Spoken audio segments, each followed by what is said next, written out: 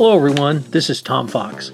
I'm the Compliance Evangelist, and I'd like to welcome you to the August edition of my 1 month to a more effective compliance program series that I'm running throughout 2017.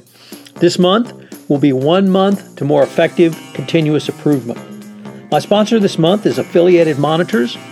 Founded in 2004, Affiliated Monitors provides professional, independent integrity monitoring and ethics and compliance assessments nationally and internationally and across all industries. With its knowledge of effective ethics and compliance programs and cultures, Affiliated Monitors is respected for its work as the corporate monitor on matters ranging from multinational corporations to small and mid-sized companies, and even individuals. Having served in over 500 monitorships, no one has more experience as an independent monitor than the team at Affiliated Monitors. For more information on how an independent monitor can help improve your company's ethics and compliance program, I would urge you to visit Affiliated Monitors at www.affiliatedmonitors.com. As I indicated, this month we're going to look at 1 month to more effective continuous improvement. We're going to consider auditing and monitoring, the different types of auditing that you can do, from third-party auditing, supply chain, data risk auditing, culture auditing, auditing against fraud. We're going to talk about control testing. We're going to look at continuous improvement through the use of big data. We're going to look at measuring effectiveness, risk-based monitoring, email sweeps as monitoring, and listening as continuous monitoring. I think you're going to find it a fascinating month, and I'm sure at the end of the month you will have picked up multiple lessons on what you can do to improve your compliance program around continuous improvement. This is Tom Fox. Thank you very much for joining me on this episode, and I hope you'll join me for the entire month. This 2017 1 month to a better compliance program podcast series is a part of the Compliance Podcast Network. Day 12. Keeping track of current events for continuous improvement.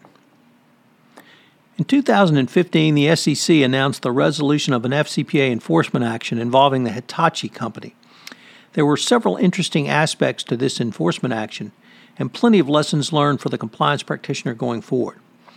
This enforcement action presented one of the clearest cases for keeping track of current events for continuous improvement that I've ever seen.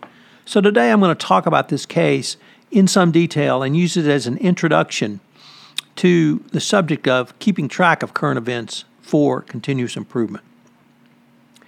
This involved bribery of a political party, the African National Congress. Hitachi sold a 25% stake in a South African subsidiary to a company serving as a front for the ANC. This arrangement gave the front company and the ANC the ability to share in profits for any power station contracts that Hitachi secured.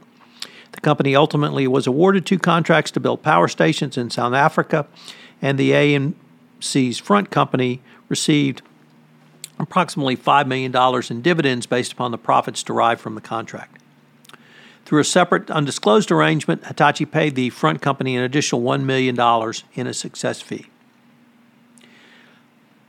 I'm going to go ahead and note that this portion of the enforcement action stands out as a stark reminder that political parties are covered by the FCPA just as foreign government officials.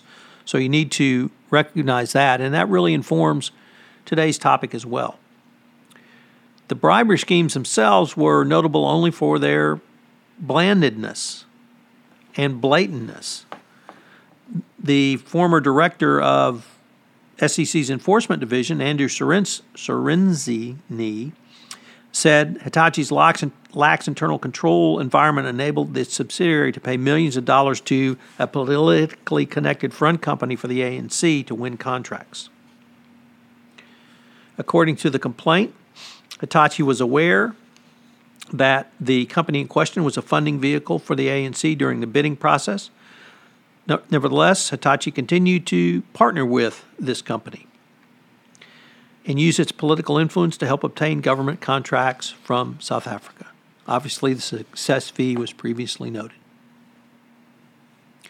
This enforcement action does point up the oft-times difficulty in providing corporate social responsibility contributions and distinguishing it from outright corruption in certain countries.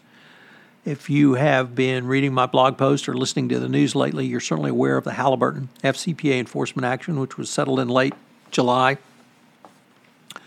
In this particular case with Hitachi, however, South Africans, those companies operating in South Africa, are encouraged to take on black business partners under the ANC's policy of black economic empowerment, intended to redress economic imbalances caused by, or created by, rather, apartheid. Yet critics note there's a blurred line between business and politics in South Africa for the awarding of state tenders.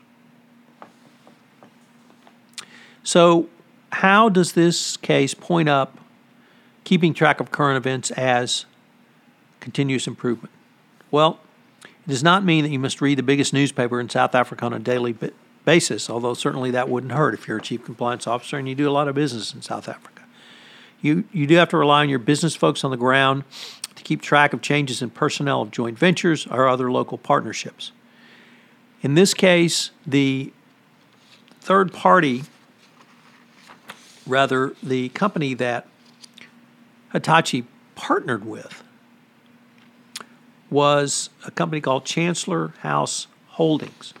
And Chancellor House Holdings became a part of the ANC after the company had performed due diligence. It became a part of the ANC when someone left the government who was still in the African National Congress and moved to take majority interest in the third-party entity, Chancellor House Holdings. And that was the key component that the Hitachi compliance or internal controls regime and compliance component failed to pick up on. You've got to rely on your business folks on the ground to keep you aware of tracks of changes in personnel and joint ventures that you're doing business with or other local partnerships. But there are innumerable automated due diligence services that literally provide daily updates on a wide variety of persons and individuals who might change positions in the government or move from the public sector to the private sector or indeed back. And I'm happy to share many of those. If you need some information, you can email me. I'll leave my email address at the end of the podcast. When you think about this in the context of many underdeveloped countries, there's oftentimes a relatively small group of well-educated technocrats who move back and forth from government to the private sector and back. They sometimes are government employees when they move to the private sector. Certainly in South Africa, they can be members of the South African National Congress. They're often obviously involved in political parties as well. So today's private citizen might be tomorrow's politically exposed person, or indeed may have been yesterday's politically exposed person. This requires you to navigate carefully, as these are most usually jurisdictions which have a high indice or high risk for corruption, at least as laid out in the Transparency International Corruption Perception Index. For the compliance practitioner, the Hitachi SEC enforcement action provides a valuable reminder that the FCPA covers more than foreign government officials and indeed officials of state-owned enterprises. Political parties are also covered, so if they are a part of your corporate social responsibility, includes payments to political party front groups, your company could get into FCPA hot water. For foreign companies that have subjected themselves to FCPA jurisdiction, the message is stark. You can leave no stone unturned to root out bribery and corruption in your direct internal controls packages, but you have to keep up to date. And simply utilizing one of the many services that continually updates the due diligence that have been performed on your third parties can be an incredibly valuable tool. Literally, you can get an email notification when someone becomes a politically exposed person. So, yes, you're going to have to keep up on this, but if you think about it, it's not only good legal sense to comply with the FCPA, but it's good business sense as well. So, keeping track of current events is certainly a way to engage in continuous improvement. And if you think about our discussion yesterday of the desktop risk assessment as a conjunct tool, which allows you to take a look at both a risk assessment and engage in continuous improvement, it will also be the true here. So what are today's 3 key takeaways? Well, first and foremost, the Hitachi FCPA enforcement action demonstrates the need to keep track of current events for continuous improvement. Spoke about that at some length.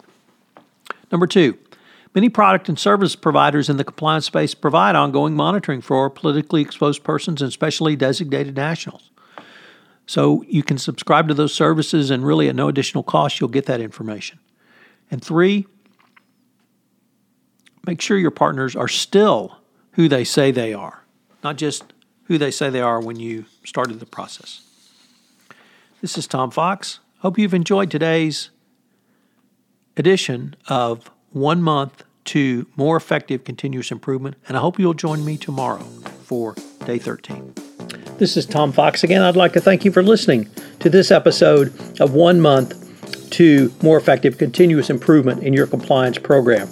If you have listened to this podcast on iTunes, please rate this podcast. It was a help in our rankings, and also get the word out about the only daily podcast to help you improve your compliance program. If you have any questions, you can email me at tfox@tfoxlaw.com. This is Tom Fox. I'm the Compliance Evangelist, and you've been listening to 1 month of more effective continuous improvement from the Compliance Podcast Network.